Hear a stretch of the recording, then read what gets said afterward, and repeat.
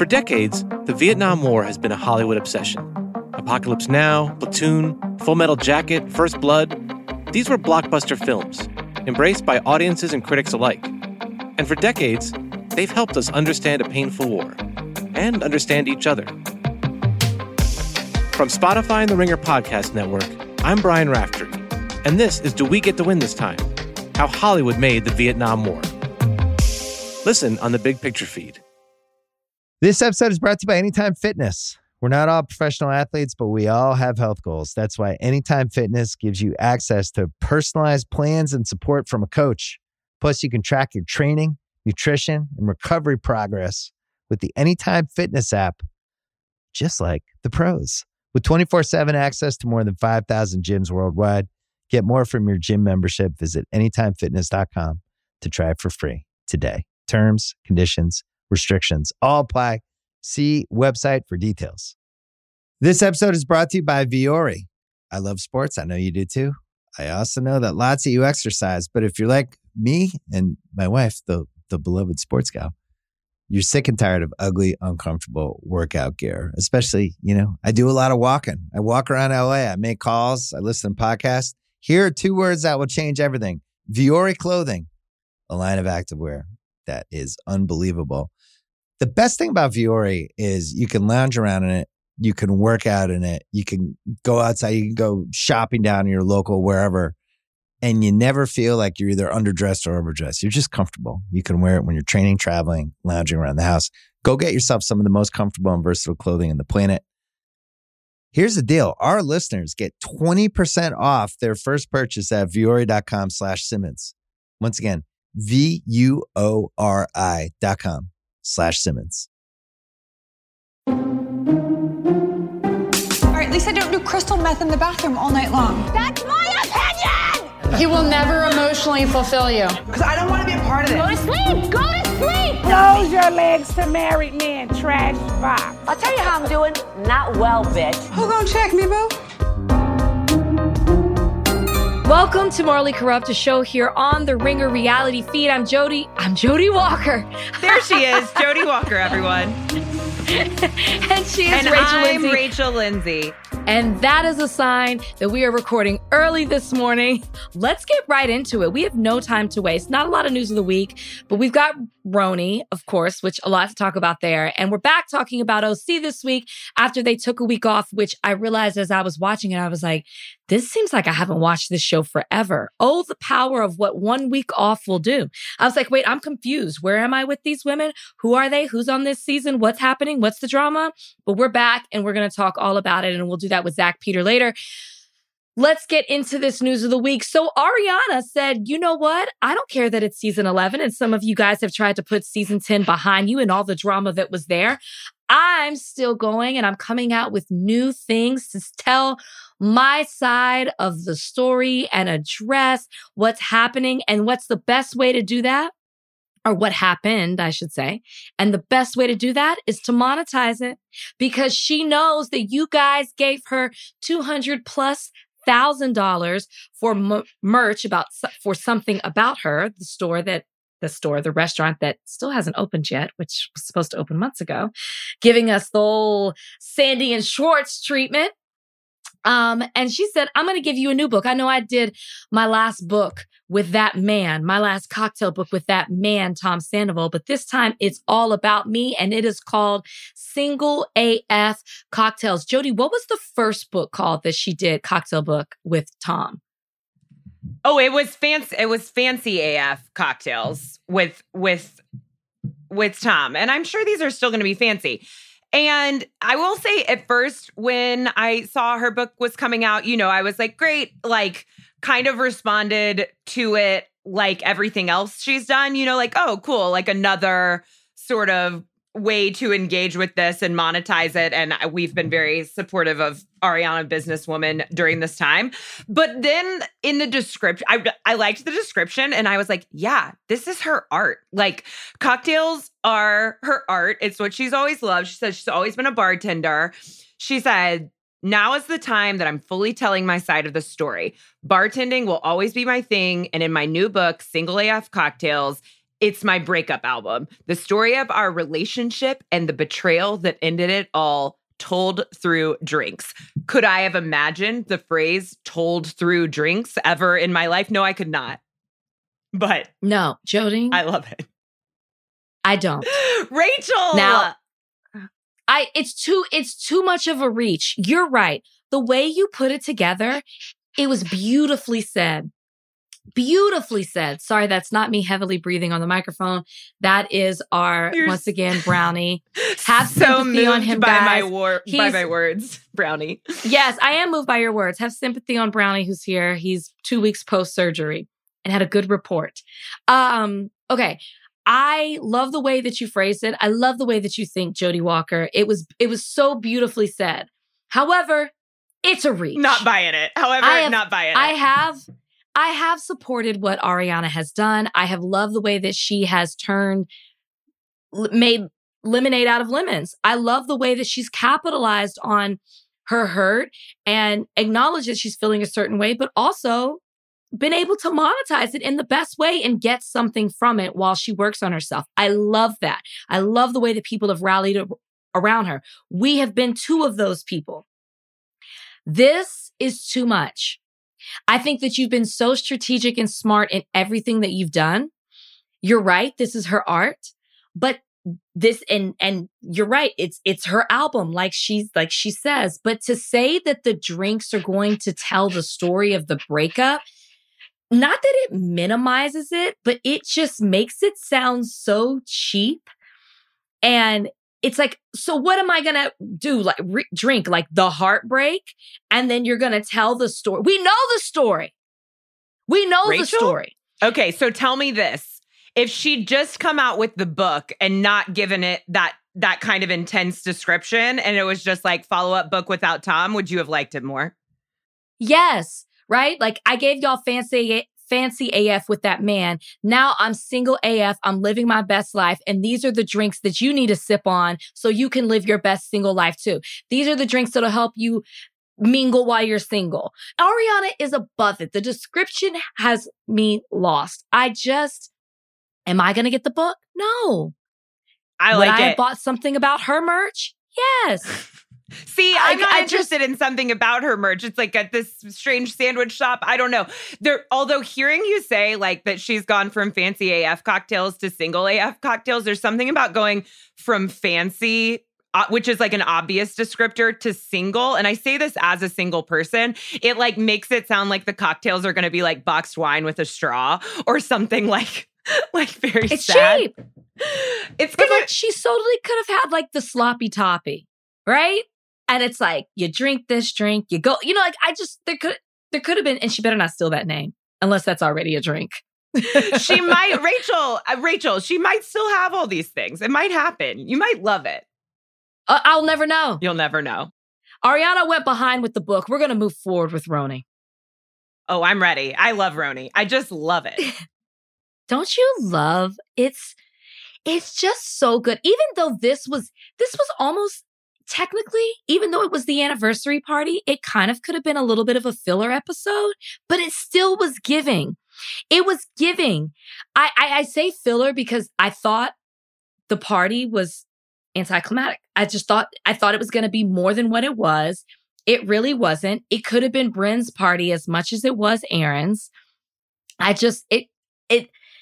It didn't hit the way that I wanted it to hit. I mean, yeah, there was no real drama at the party, but what this episode was giving for me, especially in the beginning, was New York City. Like, it did kind of finally feel like they were really in New York. We've spent a lot of time in their, like, houses and apartments. And in the beginning, seeing Bryn, like, stomping through Soho, they're all going to stores, they're all meeting up. Like, it just felt very city. And then it also felt very luxury. Like there was a lot of, there was a lot of good dressing. There was borrowing of diamonds. I mean, I guess it wasn't buying of diamonds, but still, I'll take it. But then, very well balanced, as Roni does, with like the tackiness of having like a bunch of strange sponsors for your anniversary party. I loved it. Yeah. She tried to explain that, saying that she was just trying to help the vendors get it. But I'm like, but did you get it for free? Because Oh my gosh. Someone breaking a glass and then Bryn just hollering out of nowhere, "It's okay, it's sponsored," really killed me. It was fantastic. Top-notch performance by Bryn, even though some of it was a little much, which she has taken back as well. I don't know if you've seen that, but she's kind of like realized the error in her ways watching it back. We'll get into it. I love a slight flex. I think Uba taking Aaron to none other than Jacob the Jeweler, who we have heard about in numerous rap songs. He is an icon in the music industry because of all the ice he has dished out. And Uba just being like, yeah, we met in Morocco or Monaco or something like that. We met and we've been friends for years. And he's going to give you $1 million worth of diamonds for your anniversary just because I know him and he's my friend and he can. I loved it. I love it. It was right up there with Jessel inviting all these amazing people that we did and didn't see to her apartment for her friend's launch party of the handbags. Like it made Uba feel big and Aaron look a little small. I know you have a real personal distaste for Aaron, and I got more. She's got more. She's building it. She's got a portfolio, 3-ring binder, building up reasons to dislike Aaron. Call me Monique from Potomac. Coming with receipts and opinions.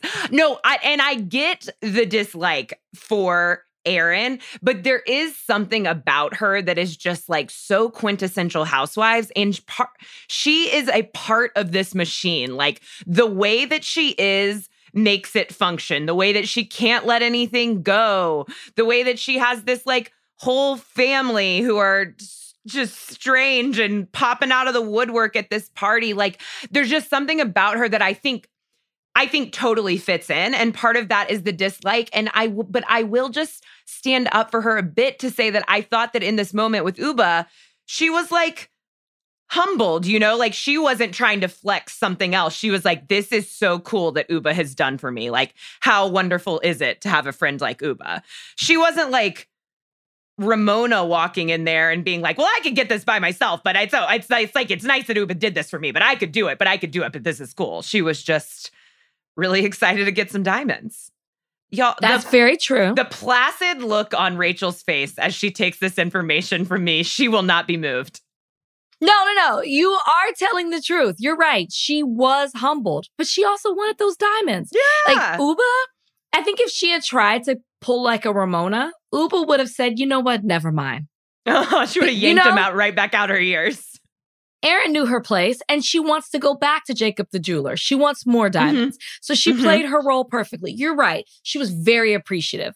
And I think she liked the fact that I don't know her relationship with Uba, so I'm totally speculating here, but she probably was like, oh, like, look at my friend Uba who, hangs out with the likes of the Jacob the Jeweler. I'm just hating on Aaron, guys. Like that wasn't founded or rooted in anything. I'm totally a hater. And I'm going to move on to that. I'm going to build on that. When she and Abe were at dinner. And what I'm going to do is hate a little more. A little more. When she and Abe were at dinner and which I like Abe. He seems like a really nice guy and they seem like they have a really solid relationship. And I like Aaron more when I see her with Abe. Yeah. He brings out, to me, a better side of her from what I see. And so the editors must agree because he got a couple confessionals this episode. Yeah. I was like, oh, we're doing house husband testimonials. You want Aaron to look better? Bring us honest Abe. Bring us Abe. But what I didn't like in this moment was he gives her a new ring, 10 years. That makes sense, right? If you got it, a new ring for your 10-year anniversary. What I didn't like, and this is one of my beefs with Aaron, you're rich. Own it. Stop trying to act like you're not relatable. You're only relatable to your rich friends. And that's okay. We said this multiple times. You're a housewife. We want you to be rich and fabulous. We want to be jealous of you. So we want to feel that. Aaron's saying, I'm looking at him like, what? I can't believe you did this without me knowing. Can we afford this? How did you afford this? Shut up. We have seen your multi-million dollar houses. And we know you grew up with wealth. We know your mom sold out the Lincoln Building, Lincoln Center. Like, stop. That's the kind of stuff where I'm like 2 steps forward, 5 steps back. I was loving you in this moment until you showed me who you are. This is Aaron. This is Aaron. You know how you afforded this ring. It probably is Rachel, a family I'm heirloom. laughing so hard because you're so enraged that your voice is reaching a pitch that your AirPods are self-editing out. So I can barely hear what you're saying. It's just rage at Erin and her insistence upon being relatable while just throwing an insane anniversary party and getting an insane ring and like being insanely wealthy. And we're also supposed to be like, that's it. She's our way in. I understand her. I'm sick of it. I was like, oh, you should have seen me as I was watching it. I just threw my hands up in the air. I was like, of course. We all know how you afforded it. Stop. You Stop. afforded it with your millions of dollars. Yeah, you picked the ring out, Aaron. Stop. It's just too much. You're not buying it. You know? You're not buying it. I'm not buying it. What else happens in this episode? Anything else before we move on to the party? I'm trying to remember what else happens in this episode or what stood out other than the party, which it was beautifully presented. It was fabulous. That venue was incredible. She said it was an old bank. It was decked out. The people were there. The setup was beautiful. I didn't even realize they didn't have food until Sai said it, which is wild to me. She had hors d'oeuvres, but it seemed like these people were there for a very long time. I mean, it appeared that it was all past apps, like past food. Like you can't even go access it if you need it. And that was a really big party with the space was big. There were a lot of people there. I hope the editors are doing her dirty with this and that there was actually more food there. No, I don't think there was. I don't think that there was food. I mean, I feel like it would have shown Sai saying, I can't believe there's no food. And then in the back, they would have shown a table spread of food. I don't know, Rachel. I think that the editors and the producers possibly feel similarly about Erin as you. I don't think she's getting a bad edit, but they're not going to help her out showing a display. Okay. Actually, I have a bunch of stuff to talk about because the editors were on one and I want to get back to that. But you did say that anything else happened before the party. And I just want to briefly touch on 2 iconic scenes from this episode. You said it could be kind of filler and it was a little fillery, but I really liked getting to see the women at work and at home. So one of those things was Jenna just randomly being an interior designer for Emily. That's not random. No, I mean it's just a transit, she was just yeah. So after I left J. Crew, well, then I just, flawlessly got into interior design. And now it's just cool to see her at work, she's so effortless and she's so talented. She's really talented. And you don't always get that feeling on these shows we're not actually getting to see what she really does, but she was in this particular episode designing for Emily Hampshire from Schitt's Creek. And it was oh, look, a famous person. Actually, 2 famous people, because Jenna Lyons is also famous. It was just very credible. I have said on this podcast, I'm a Jenna Lyons fan, and I watched her whole show on HBO Max about her switching from J. Crew to interior design. Uh-huh. So You didn't need the backstory. I was wondering when we were going to see that because I was like, oh, well, she had this whole show. Did she stop? Because she's so talented and you saw her doing stuff in her own personal life, but then for other people. And then she was trying to, the show was a competition show at the same time. And it was really cool. And that's when I was just okay, I'd heard of her, but now I really love this woman. I loved watching her on that show. I found it funny because I was is Emily Hampshire doing a bit? I felt like I was like, she's really, and I think she really is like that. I've interviewed her before. But I thought they're really giving her a moment to just like try to get out her comedy chops here. I don't know. I was like, I don't know. It just stood out to me. I was like, they're really trying to give her a comedy moment. Yeah, well, she was like, listen, if I'm coming on your show, you're going to give me a minute to do my thing. Let's get Emily and Bryn into a room because like in my notes this week, I was like, Bryn loves a bit. Like she just loves a bit and she loves to take it too far. Too far. And I also thought it was interesting that Jenna said they'd been introduced to date and they ended up being just friends. And I was kind of like, well, could you still try to date? Because it seems kind of fun. And then the other scene was Jessel and her husband once again arguing about private school. They are just like, they are like a comedy duo. They're not like a husband and wife that you trust, but they are a comedy duo that you trust. I trust them to deliver me a few morsels of comedy every episode because they just cannot agree on anything. And like her being like, oh no, are you a part of any boards? What is that fried chicken association you're part of? And he's like, it's the Street Vendor Association of New York City. You can tell they were friends first. That's what I get. You know, they were friends for years before they, you know, had a romantic connection. Still TBD on that. No, I'm just joking. But they definitely, you can tell that they have a friendship and they know how to like just get under each other's skin and poke at each other. And I do appreciate that. Like I like to see couples that have that element to them. I would say it makes me very nervous. Actually, seeing couples who gripe at each other a lot makes me very nervous. But they also crack me up. This didn't feel as gripey. Yeah, this didn't feel as gripey. You know, it wasn't like when she's like, take that carrot out of your champagne. Pavid, what are you doing? Like that. It wasn't. It seemed in jest. Their main bit is Pavid bringing her a drink and then her like complaining about it for a while and then them just chilling out in the bedroom. Yeah. I'm like you. I enjoy seeing the two of them. Do you think that they have to pay $62,000 a year for each child for preschool? No. You think that was a combined total up at the top of that Jessel doc? I think it was. Because that actually, $30,000, I don't agree with it. I'm not saying it's okay. I could not afford this, but that makes more sense. I don't know. Tom Cruise sent his kid there, she said.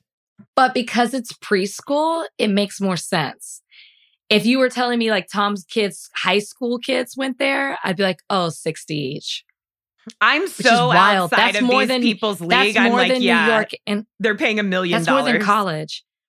It's more than college. So it's I think it was combined, which still is wild for preschool. That's wild. Thoughts and prayers for Pavid. He is not doing okay. Yeah, and Pavid is all of us. Like I would be questioning that as well. All right, so the women get together. They come to Erin's anniversary party, and immediately my thought, Erin looked beautiful. But that dress, I know that dress. That dress was a beautiful dress. And I know that dress probably cost so much money because she had to compliment it with the $1 million worth of jewelry she had on. But the way that tape was pulling and hanging on for dear life, I would just be so upset that it wasn't that her boobs were showing, it was that the tape it didn't fit. The top didn't fit. That tape was pulling so hard. It was too small to cover anything else up. And it just devalued. I felt like the dress. I actually felt bad for her. Shocking, right? Because it's like you hire a stylist, I'm sure. You have this beautiful dress and it made it look cheap. I don't know if she did hire a stylist because like that's the thing is like all this effort went into this party. And then the thing that she wore, which was really pretty, the back was really pretty. It had this like piping along the low back. It didn't fit right. And yeah, that tape was just making this indention. I couldn't understand the fit. Oh man. And the moment where Erin meets her dad's quote unquote friend and the friend, so it's like his age appropriate girlfriend. It's like right when they get to the party, she meets her dad's, I guess, new girlfriend. And like, to be fair, I thought her parents were together. Oops, no. I missed that.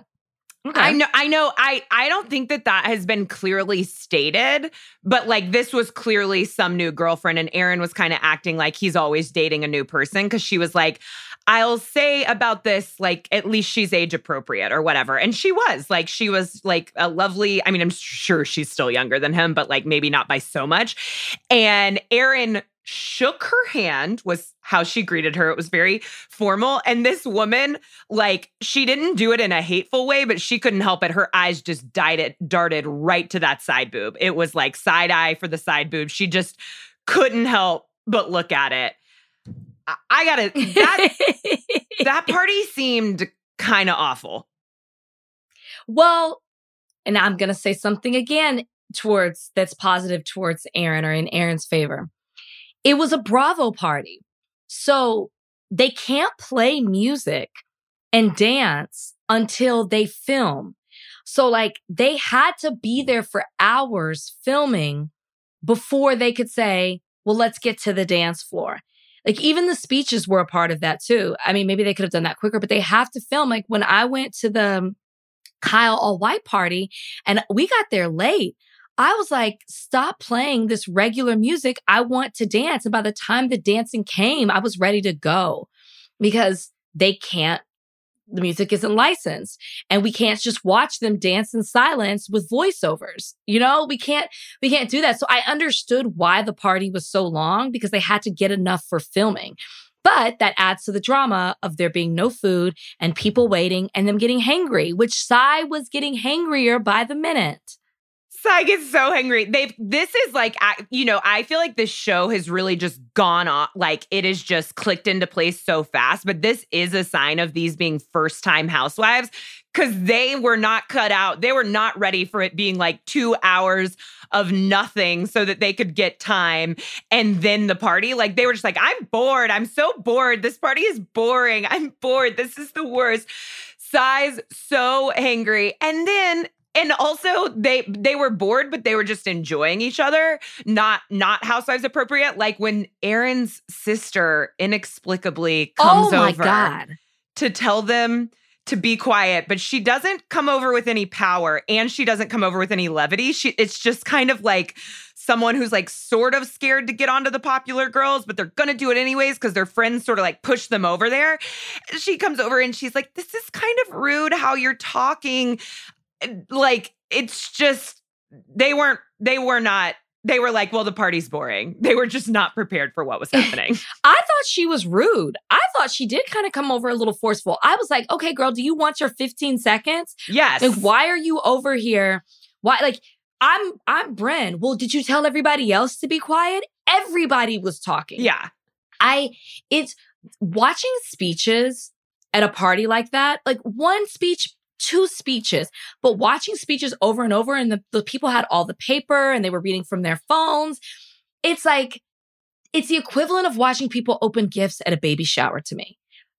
Save it for later. Except that like, I feel like opening gifts at a baby clapping. shower, it's kind of like socially acceptable to talk a little bit during that. It's so hard. Like during a speech, you just have to listen. And it was in that like big echoey room. And then I could not believe that Erin, and I guess Abe, I didn't notice as much with Abe, read her vows off the phone.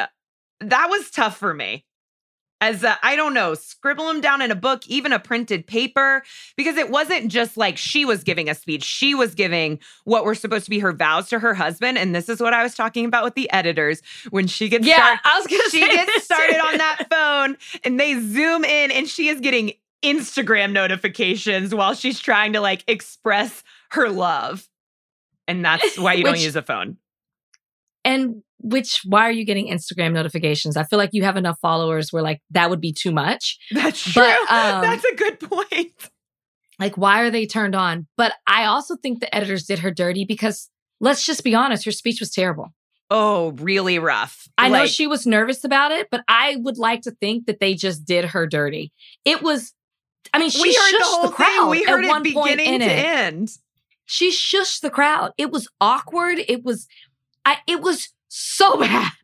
It was 10 years, and that's what you got, girl. That's it. You gotta know she's when robotic to me. Yeah. There's she doesn't seem to be I hesitate on using the word soft because I don't want to say that, but she's very rigid. She's just, and maybe that's her. And that's kind of what I like about her. And I'm saying this because I watched a debate last night. Okay, Rachel. He looked uncomfortable in his own skin. I can say that about her. She voted to stop the steal. That's true. He looks uncomfortable in his own skin. Like when he smiles, we don't believe his smile. That's how Erin is her best when she's being mean. That's Erin at her best. Here's what I like about Erin. And professional. I know her. She comes across so clearly as a type of person. The way that she's so rigid. Even when she was getting the ring, when they went to dinner and he said he'd hold on to his jacket, she was like, why? Why would you hold on to your jacket? And it's like, girl, because you're getting a gift. This is immediately obvious. And her just sort of inability to not be rigid and not kind of demand tightly answers. Wound. And yeah, she's so tightly wound. And I just kind of love it. Listen, it's great TV. It's great TV. But those, woo! Now, real quick, did you think it was rude that Sai left? I thought it was rude to leave without saying goodbye. She could have literally, Erin was going to change. She said, you guys don't move. I'm going to go change. She could have waited 10 more minutes, I think. And it really did seem like she was walking out the door but I don't think it's that rude. It's certainly not saying, if you get a divorce, call me at the 10th anniversary party. Yes, we didn't even talking about that. I love her flirting, but I just think, there are ways to flirt without or silly flirt with, a taken man without mentioning the word divorce. Yeah, no, I mean, it was not the right time. And she was trying too hard. And that's what happens when you try too hard to be funny. You're not funny. She was bored. She was trying to make it a moment. And that will probably forever be my only complaint about Bren. I like when you're naturally funny. Don't try so hard to be funny. And in this moment, she was trying to entertain herself. I relate and she lost to this her way. About she Bren, lost her way. Though, unfortunately, she very clearly is naturally funny. She often says very funny things. And then she even commented, I think, at the party, she gets ahead of herself sometimes. She lets herself overwhelm herself. And she kind of gets into a spiral that she can't get out of. She loves a bitch. Yeah, she lost her way. She lost her way. She loves a bitch. She loves to bitch. She loves to bitch and she loves a bit. I did not think it was... if Sai had left early, if Sai had immediately walked in and said, there's no food, I'm leaving, it would have been rude. I didn't think it was rude. She stayed a really long time. She was there. She stayed through the speeches. That was a time to leave. So I didn't think it was rude that she left. I really didn't. And I think that she left at that time because she kept saying, what time does Nobu close? And to my point about the food, if you're going to have a party during dinner time, you've got to feed people. People expect, if I come to a party and it starts at 7 and it goes until, or it starts at a certain time, I'm expecting to be fed. You planned it during dinner time. I'm not eating dinner at 6 o'clock. Or I'm leaving your party early to eat. Sai obviously left because Nobu was closing probably in 15 minutes and she had to place that order. And for Nobu, I understood that. It was not rude for Nobu. It wasn't. Was it a little rude to say my husband couldn't come and actually he's really happy about it? Sure. She and Erin are relatable in that sense. They are. Sai's husband has called her out for that. He's been like, you kind of can have trouble showing emotion. And she's like, yeah, because of how I grew up. And for her to say to my husband, he didn't care that he couldn't come. He was so he would much rather be at home than come to your 10-year anniversary party. Awkward. Can someone please make me a gif Sai. of Erin's face when she said that? It was... I would have been rude. She was horrified. I'm sure that's not how she meant it, but maybe he has social anxiety. But it is interesting because in the next previews or in the mid-season trailer, we see these mid-season trailer, which we see them on a double date. So obviously It's all good. Anything stand out to you in the mid-season trailer other the fact that it's clearly going to be it's going to be a good season. My overall thing, just to, get back to my regularly scheduled program, it's evident that Erin's a mean girl. The whole mid-season trailer, she's mean. Yeah. Jessel made a good point this week that Erin has somehow seemed to have a problem with everyone. So maybe they're not the problem. Maybe Erin is.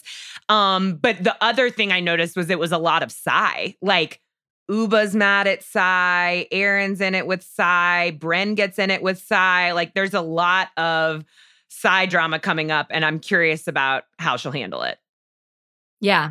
Also, Sai just announced a podcast. To be expected. She's hosting a podcast? Yep. Content creator. She and her best friend announced a podcast. Shouldn't be shocking. I'm sure there'll be a few other announcements along the way as well. You got the platform. Go for it. She also celebrated the fact that she has 500,000 followers now. I've always hated that when influencer take a picture with a balloon that's 500,000. And it's stop. Stop. Listen, start. I'll find any excuse for one of those shiny number balloons. I love them. Well, I will get them for you when you reach yours. Hey, thank when you, you Rachel. Get there, Jody Walker. I will make an exception. When I get 10 Instagram followers, can you give me that 1? Oh. This episode is brought to you by Anytime Fitness. We're not all professional athletes, but we all have health goals. That's why Anytime Fitness gives you access to personalized plans and support from a coach. Plus, you can track your training, nutrition, and recovery progress with the Anytime Fitness app, just like the pros. With 24/7 access to more than 5,000 gyms worldwide, get more from your gym membership. Visit anytimefitness.com to try it for free today. Terms, conditions, restrictions all apply. See website for details. This episode is brought to you by Viore. I love sports. I know you do too. I also know that lots of you exercise, but if you're like me and my wife, the beloved sports gal, you're sick and tired of ugly, uncomfortable workout gear. Especially, I do a lot of walking. I walk around LA. I make calls. I listen to podcasts. Here are 2 words that will change everything. Viore Clothing, a line of activewear that is unbelievable. The best thing about Viore is you can lounge around in it. You can work out in it. You can go outside. You can go shopping down in your local wherever. And you never feel like you're either underdressed or overdressed. You're just comfortable. You can wear it when you're training, traveling, lounging around the house. Go get yourself some of the most comfortable and versatile clothing on the planet. Here's the deal. Our listeners get 20% off their first purchase at Viore.com/Simmons. Once again, VUORI.com/Simmons. This episode is brought to you by Jiffy Lube.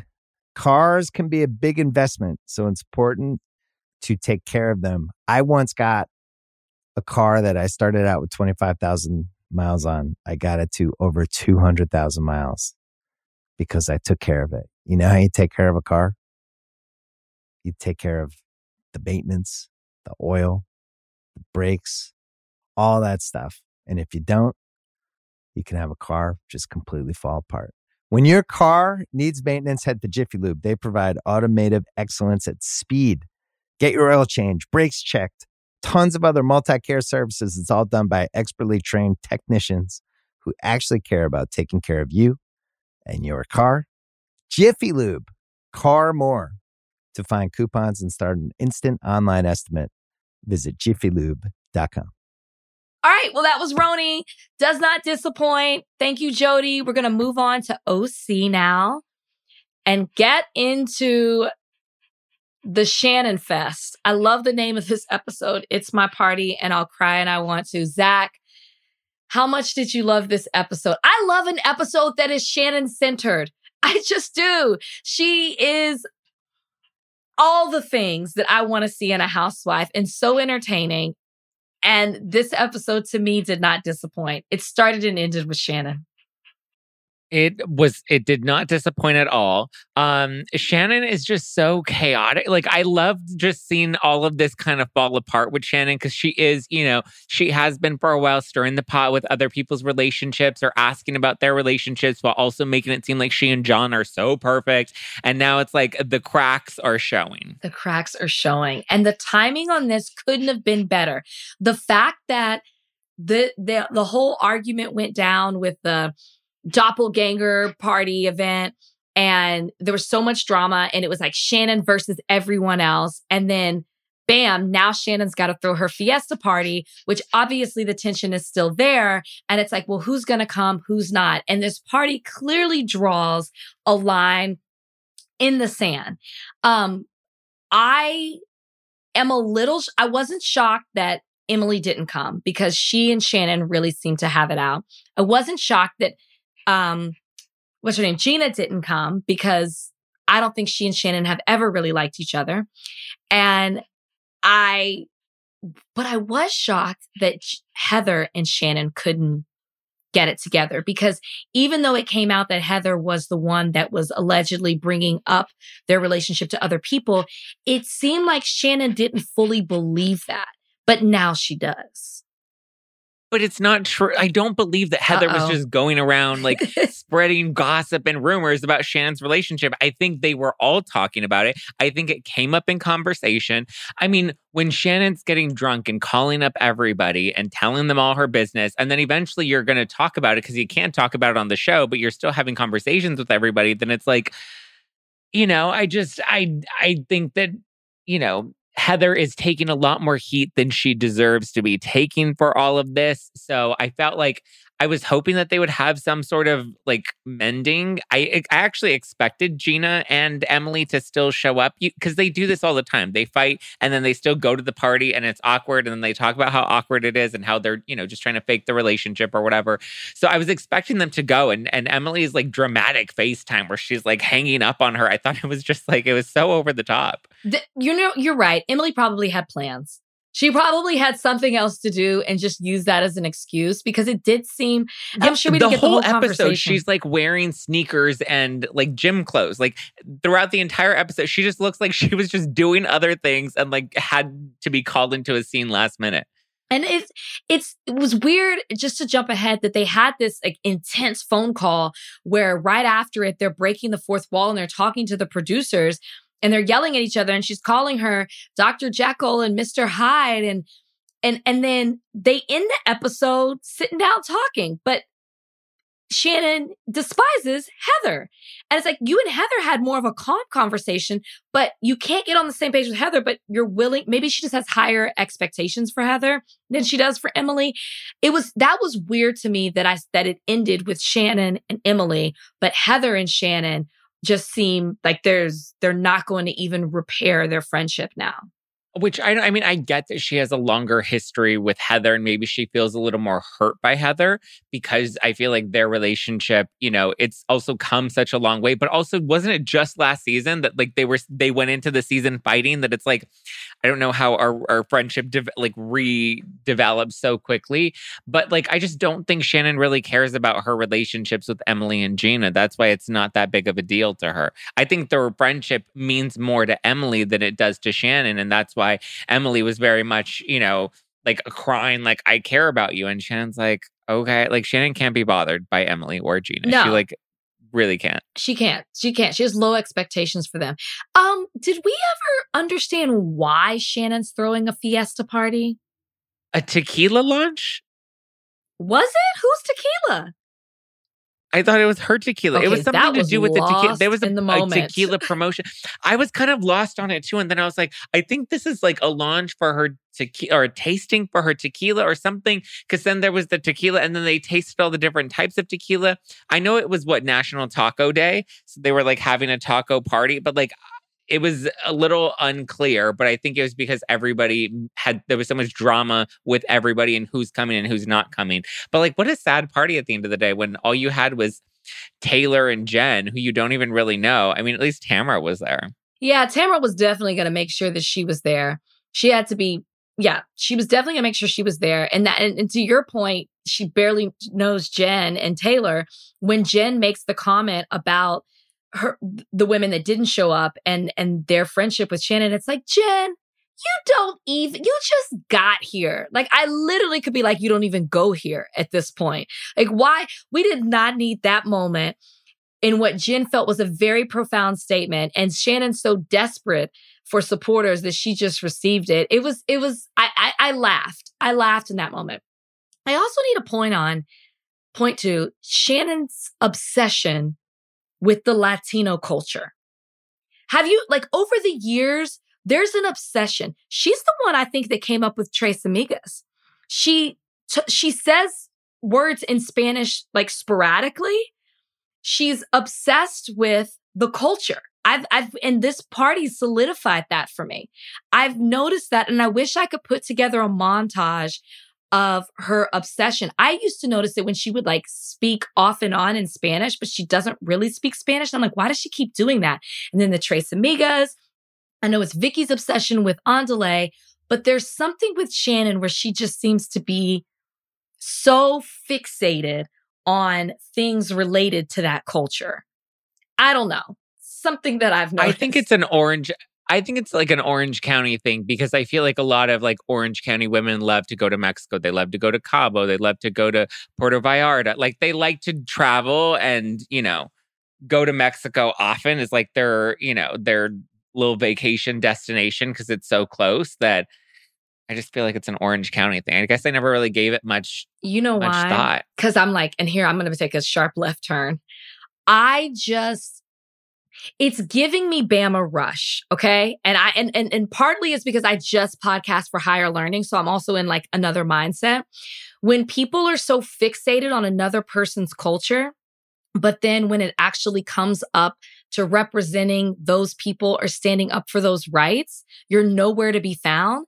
And I agree with you. There probably is an OC obsession with Mexican culture because it's right there and they go to Cabo. But when it actually comes to stand up for brown people, you know where to be found because you know how I feel about Shannon and the Black Lives Matter thing. So to me, it seems like appropriation or exploitation of a culture that you relate to in a Taco Tuesday, and I'm going to wear a sombrero in a fun way and say Spanish words here and there. But then you actually, when it comes to being down for the culture, you're not.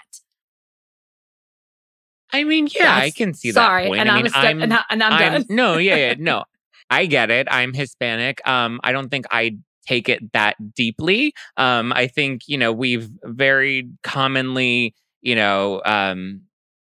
embrace the Hispanic culture, especially the Mexican culture. There are a lot of Hispanic people, especially in SoCal, that I just think it's widely embraced. But I mean, listen, they're the Tres Amigas. They do their little show. They drink their tequila. And here she is, having her little Taco Tuesday margarita night. You're going to watch it now. It's going to stand out. I'm probably going to notice it so much more now that you brought it to my attention. It's just, I've always been like, I got to go back. I got to do a rewatch from Shannon so I could point to specific incidents. But when this happened, I was like, why is she having this party again? Maybe it was a tequila. Maybe she does have a tequila. I thought it had something to do with tequila, but it was just kind of random.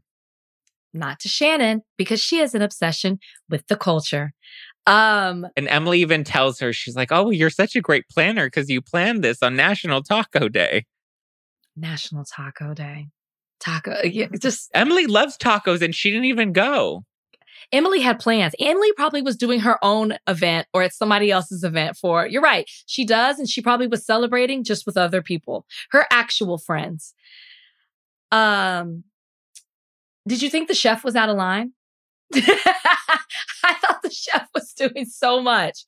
When he raised up the stakes, he was like, the stakes are high. And I was like, sir, have a seat. He was doing the most. He wanted his little moment on camera. The stakes are high. The whole thing was just, and then they're like fighting. He's like, okay, who wants a tequila shot? He pulls out the water gun to like shoot like actual tequila out of the water gun. I was like, that is like 3 shots that he just poured into Taylor's mouth. I mean, she's got big lips, but my God, that was a big shot. And that burn. I'm a shots girl, and that would have been rough. She handled it like a champ. Those super soakers shoot hard that it was just like, oof. Like, yeah, she took that one well. So they all get lit at the party, which I thought was fun to see. And then you have Shannon, who's like, you know what? You guys want to play dirty and not be here and call me out at the last party? It's my turn now. I wish she would have done it. If she was going to go there, I wish she would have done that when Gina was actually there. But she didn't.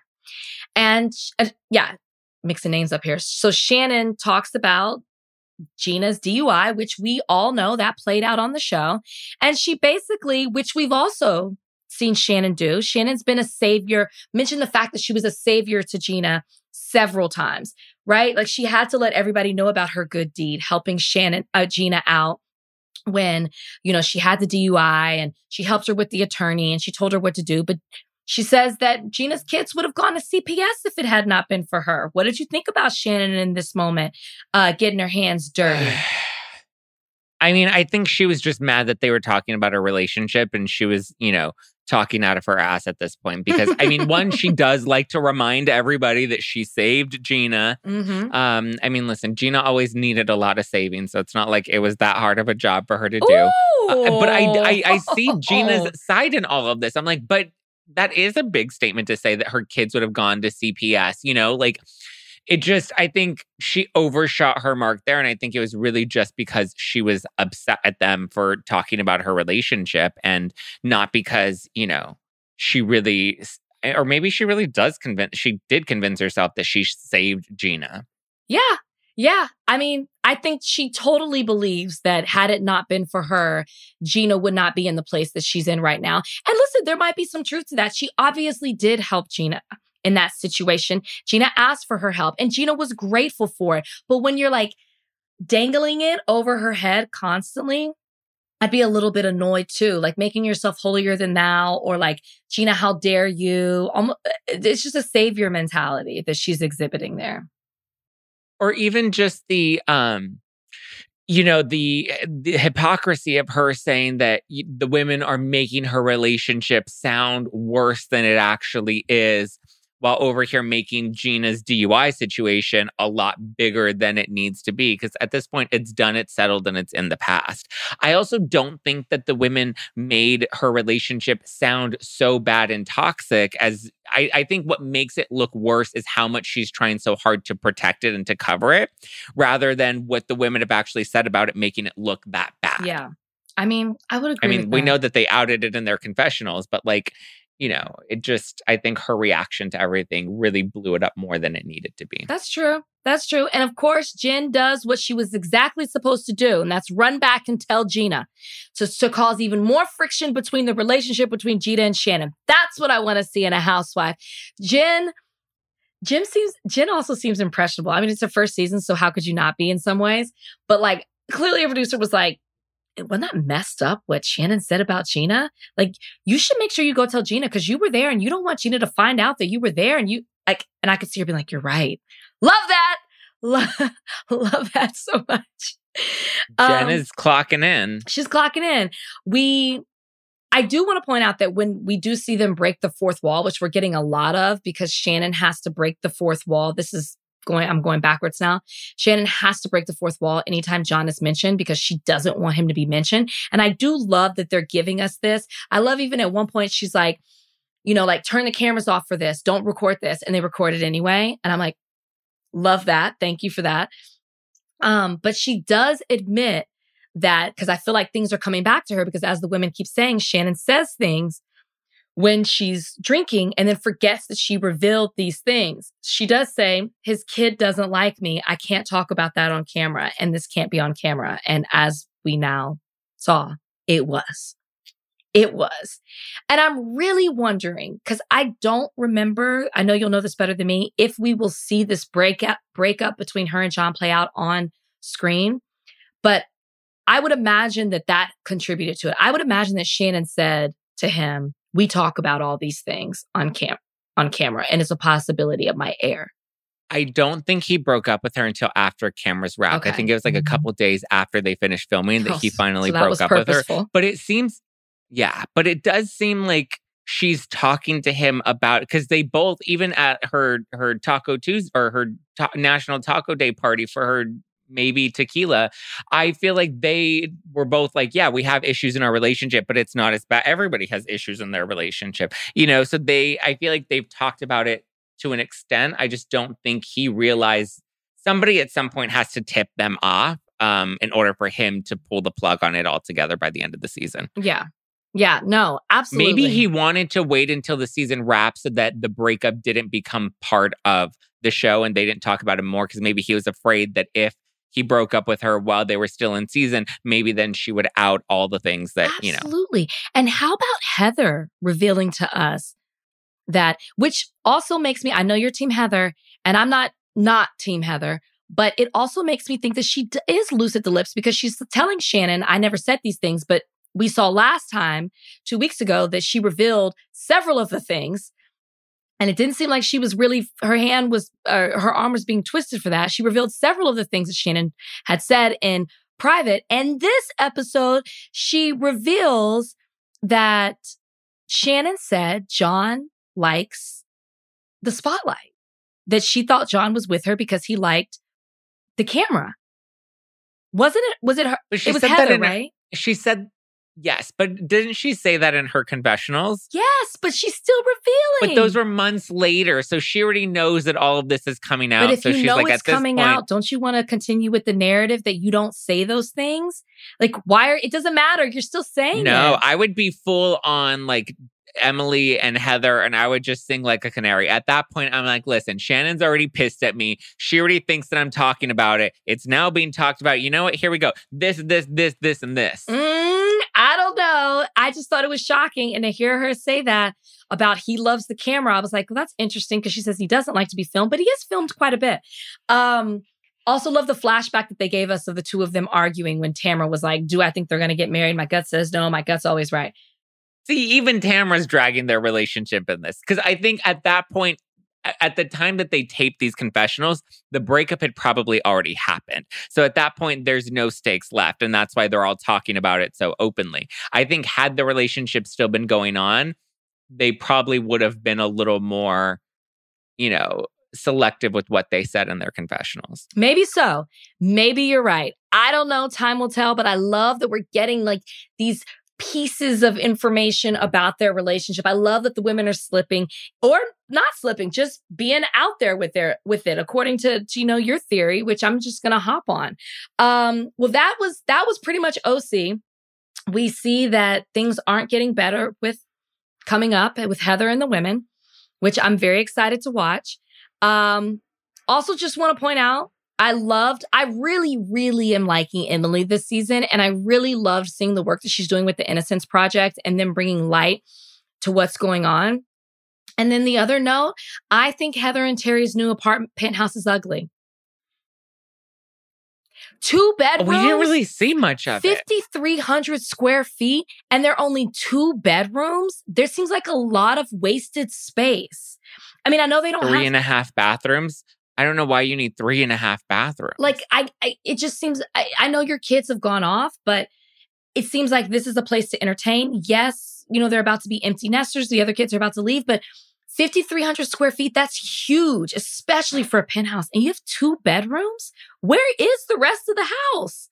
And just, okay. Yeah, what is the rest of the house? What is the rest of the house? And yes, we know it's Roberto Cavalli, but like, I thought, I'm not even kidding. Before she said Roberto Cavalli, I thought, oh, this is going to be a fixer-upper when we first saw it.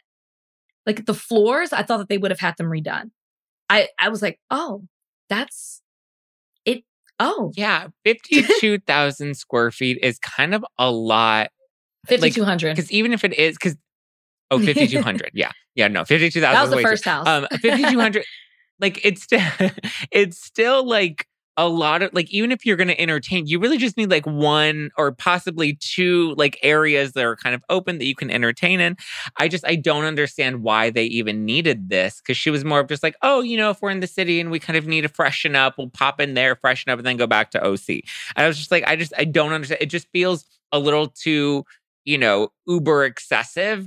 And I like her like over the top affluence, but this just felt a little unnecessary. And normally I love everything Heather does. It just pales in comparison to like the fact that we watched you for years build this huge house. And then, and that was a different style to me than what we saw in this house. And to her, the allure seemed to be the location and the fact that it was Roberto Cavalli and all the furniture came in from Italy and some from Spain.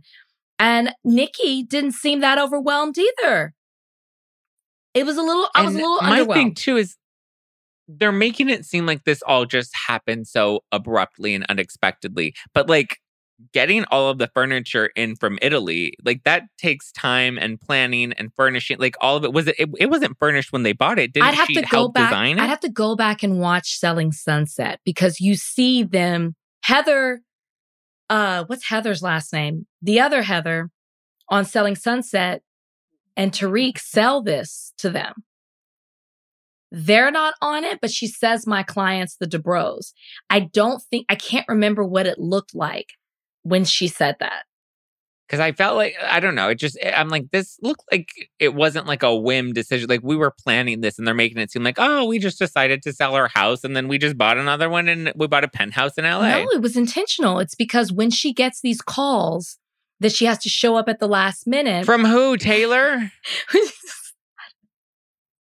And that's coming from a Heather calling stan. her, wanting her to act. I'm so. Have you not seen her IMDb? I am so supportive of Heather and like that she wants to like get her career back. But when you're throwing it in our face in that way, it's like, well, we had to get this penthouse because when I get these last minute calls, when I'm in Orange County, I can't say I'm available. But if I'm here in LA, I can just run over as if, and that's like almost like not even how it works. You don't just like, hey, we need you on the set right now for Days of Our Lives. It's like, you would have time to get there from the OC. I don't know.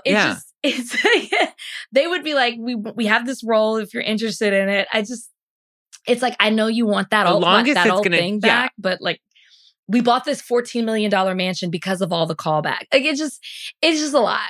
It's just a lot. Yeah, there are no callbacks. There are no auditions. You very rarely get an audition call in on the spot. And even now, I feel like a lot of casting happens virtually, like via Zoom and whatnot. And like OC is like at best an hour and a half, maybe 2 hours with bad traffic. Like you can get to and from in a good 45 minutes at the right time. Yeah. No, completely agree. Well, that's OC. That's a wrap for us. You guys, hope you enjoyed these recaps, news of the week. We'll be back. I'm glad we got to talk about OC. We missed it. We'll be back next week, doing it all over again. Same time, same place. You guys have a great weekend. Bye.